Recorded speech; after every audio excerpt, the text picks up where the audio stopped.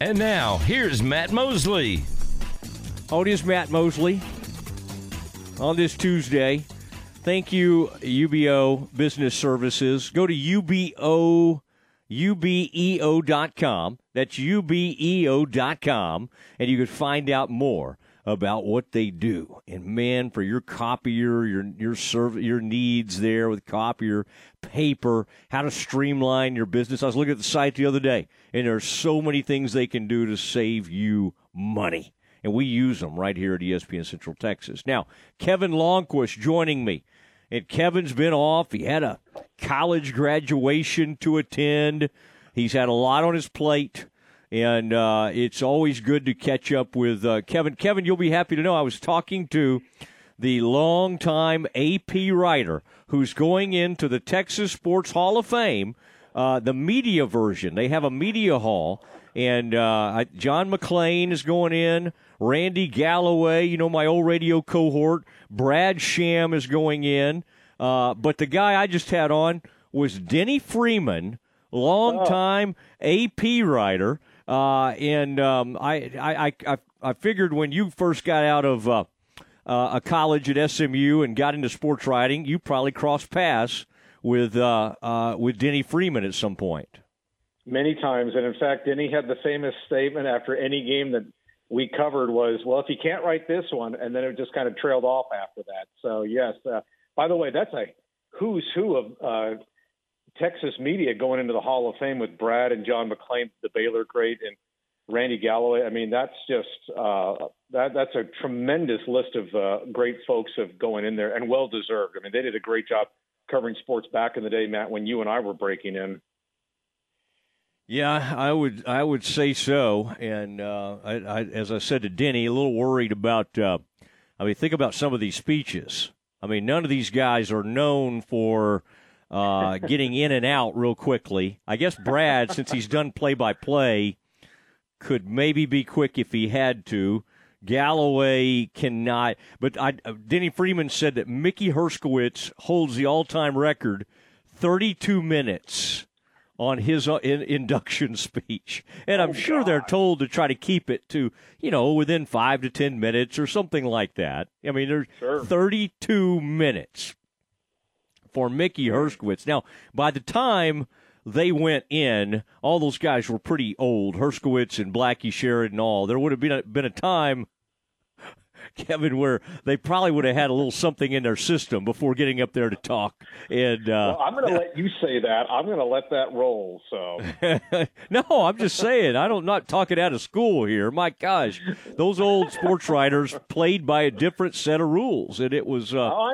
It was very famous, and they had morning newspapers, evening newspapers, and it was fascinating. But guys like the two of us, now you grew up in a different part of the country, but I grew up worshiping those kinds of people, and then getting to meet Frank Luxa.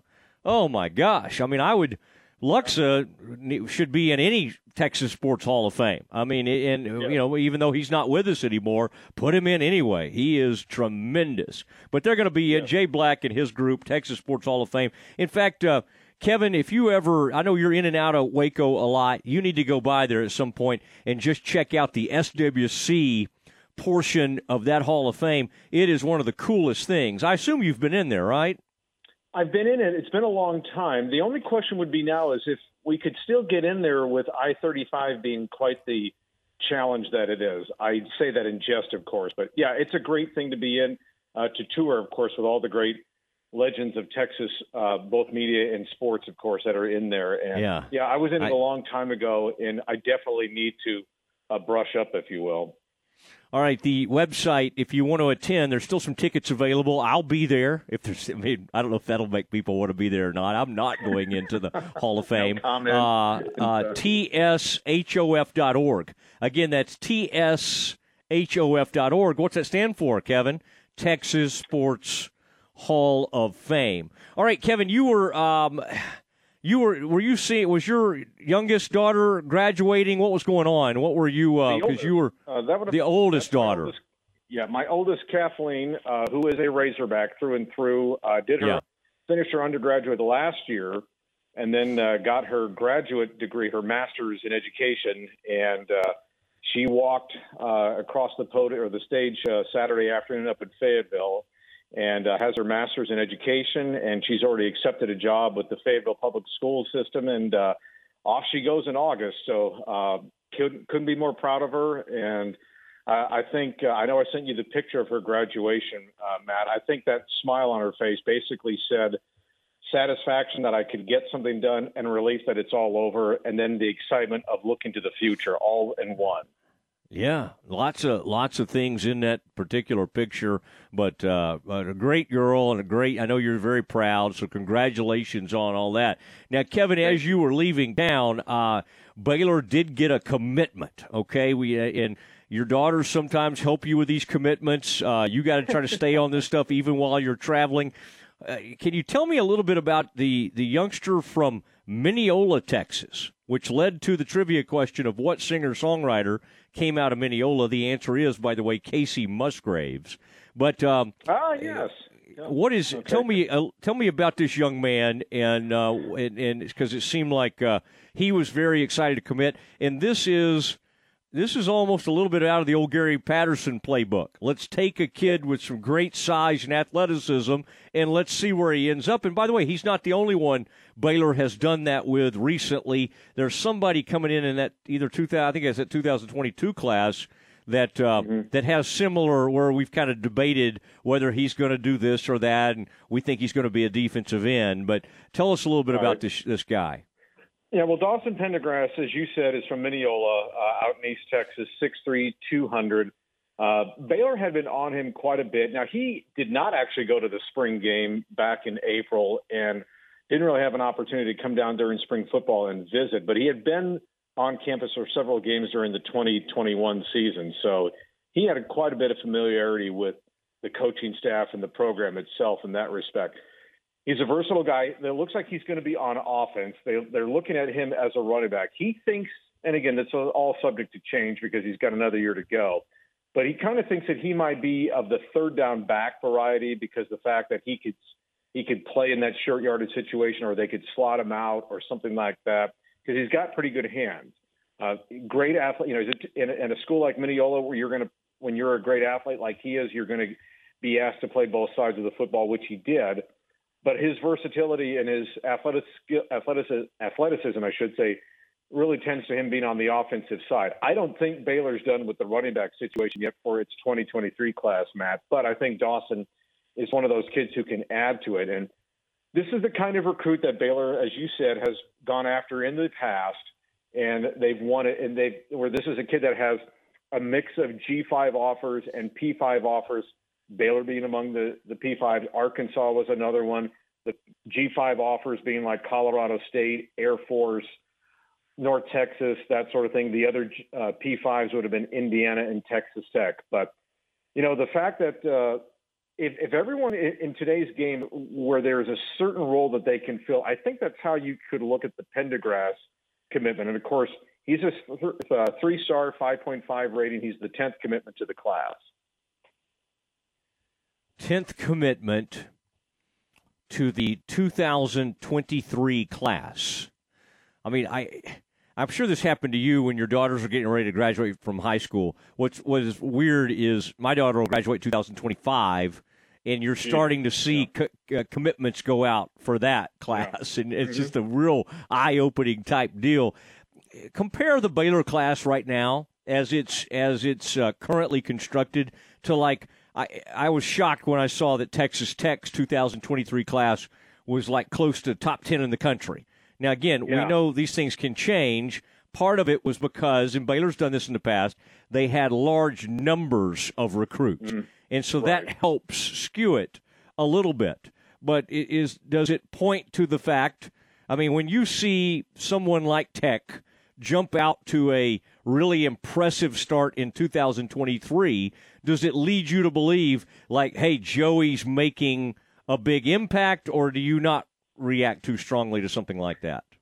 Well, I don't think you can dismiss what Joey McGuire's done at Tech. I mean, that's partly the reason why he came to Lubbock, was because the fact of his infectious personality. He's a Texas high school coaching legend. He cut his teeth at Baylor, of course, in the college ranks, and I think that's what Tech was hoping for. I mean, look, Tech's recruiting strategy under Matt Wells was pretty much a disaster.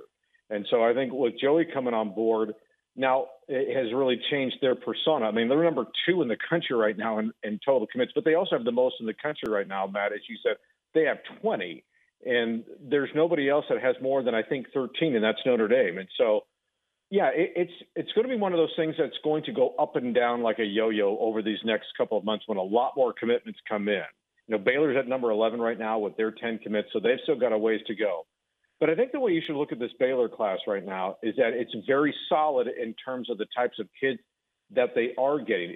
Look, they have 3 4-star kids in Christian Brathwaite, the linebacker from Cy Ranch, of course, Austin Novus at a quarterback from Dripping Springs, and then Justin DeLeon, the offensive lineman from Kingsville. And I do think, in some respects, that a couple of ratings could change for guys like Hawkins Pauly, the tight end from, from Houston Stratford. I saw Hawkins at the Rivals camp in Coppell back in April. He has got a tremendous set of hands, Matt. I mean, it's one of the best set of hands on a tight end that I've seen in quite some time. And I could see his rating go up and hit maybe, I don't know if he hit 4 stars, but I think he could go from 5.6 to 5.7.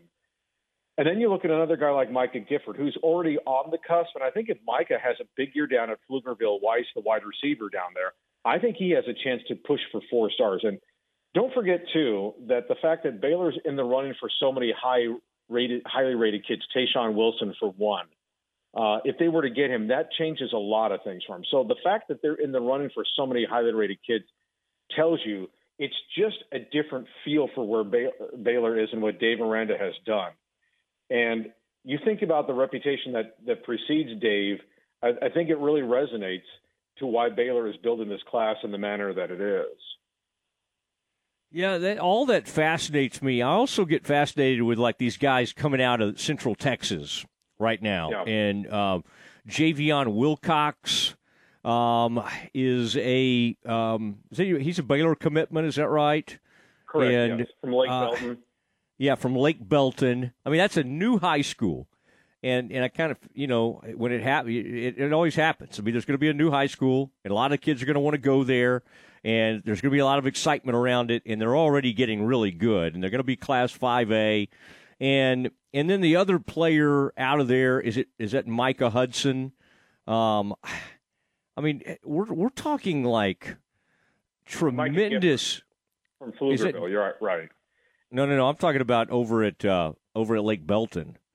There's a Micah Hudson, 5-star wide receiver, and I mean he's getting offers from all over the place. I'm just sort of amazed at what sometimes we think about. Oh my gosh, look at Louisiana and look at all these other places, and then you start to realize, wait, just in the within 50 miles are tremendous players.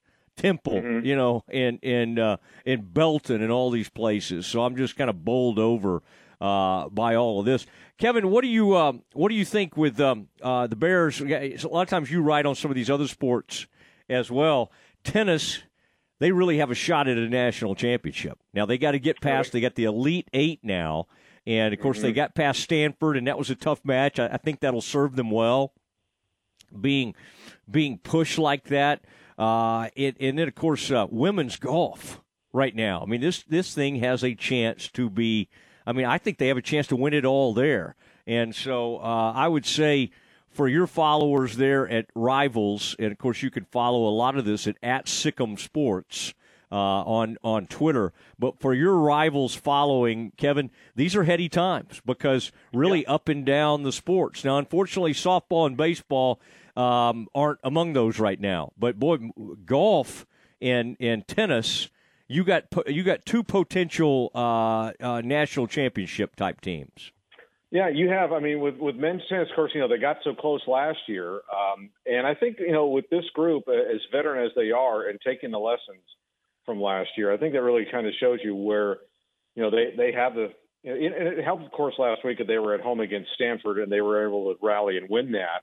But I think, it just when you have that kind of experience like they've had over the last couple of years and just that history of this program too, Matt. I mean, just look at the fact that what they've done in the last 25 years with the men's tennis program is extraordinary. And then with women's golf having the great weekend in Stillwater that they had, winning it. I think that tells you exactly what these other, if you will, non-revenue sports, because so many people get wrapped up in football and basketball success, but the fact that the overall athletic Baylor program itself, acrobatic and tumbling when it's seventh consecutive national championship there, so that's a tremendous feat for them as well. So there's that overall commitment for athletics to shine, and of course now softball is going to that, if you will, that NIT of softball up in that tournament up in Colorado in a couple of weeks, or I should say later this week. And I think for baseball, it's pretty tough times for them. I think what if their only chance to get to the NCAA tournament, Matt, is it doesn't really matter what they do against Oklahoma State. They probably need to get one just to make sure they clinch that last spot in the tournament. And then I think they got to win it. And then if they don't win the tournament, then I don't know what's going to happen in the future of this program. I really don't. Well, I got to follow up on that. So you're really thinking that with baseball, that Mac could possibly have to think about a change with it being with the season they've had? Because obviously Steve's had some good runs. This right. You get the pandemic thing. We can't count that. Last year, also, the pandemic was still hitting. They turned their season around, and they got knocked out by the pandemic. You don't think Steve's done quite enough to maybe overcome how poor this season's been? I think it's 50-50 for him to return next year. I really do. Just to your point, yeah, I know that the pandemic really put a crimp in their style last year, or 2 years ago, rather. But last year, just missing the tournament, they were like the first team out of missing the field. I think that really hurt. I think if they had made it last year and then had this season the way they were having, I think he would have been okay. But the fact that they just missed it, and now that they're having this pretty rough season where they're running eighth in the conference, and to be honest with you, Matt, they have not been very competitive in a lot of these games. They just haven't. The series at Texas was awful. They've lost every series this year, with the exception of winning the series against Kansas, and they've had some injuries for sure. That's always going to be part of the equation. But when you've just been giving up a ton of runs like they have, I don't know how it's going to be a hard. I'll just say this: it's going to be a hard look that Mac's going to have to give over this program to determine if he gives Steve one more year or if he decides to make a change. Yeah, I mean, you lost Tyler Thomas, your best pitcher. He gets hurt. I know that was kind of later in the season, and then you early on you lost another starting pitcher. I mean, I think you're right. I think he's going to have to take a long look at it. I hope Steve gets at least one more season to try to get this thing turned around, because he's a heck of a guy, and I think they've had some really good moments. And quite honestly, Steve's had, like All-American type relievers several times, and unfortunately they just got caught this year, and he's tried everything, but he can't find anybody to get a game home, even when they are competitive. And, you're leading 5-1 or whatever it was the other day, you give up a grand slam in the eighth inning. He can't, they can't seem to get these things home, and when you solve one thing, something else breaks out, and it's been one of those seasons, and they play a murderer's row schedule, and that doesn't help things either. Hey, Kevin, it's always fun catching up with you, and I appreciate it, everything. And by the way, I just saw a note. We may have this in Campus Confidential, but James Akinjo had a tremendous showing. If you want to put this in one of your nuggets for Rivals, according to the people that were at that, that G League Summit, they said that Akinjo may have been the best player there. And blew everybody away. Yeah. So I thought that was good. Okay, I'm just always looking out for you, but I know. No, I got you on that. Okay. All right. Anyway, all right, Kevin. By the way, it's going to be a good draft too for Baylor too, with Kendall Brown and Jeremy Sohan too, and possibly Akinjo. So should be fun when the draft is going to take place later in the summer. Yeah, maybe Meyer will jump in there too. We'll see where he ends up. But all right, Kevin, have a good evening. Okay, we'll talk to you soon. Always a pleasure, Matt. You take care. There he goes, Kevin Lonnquist.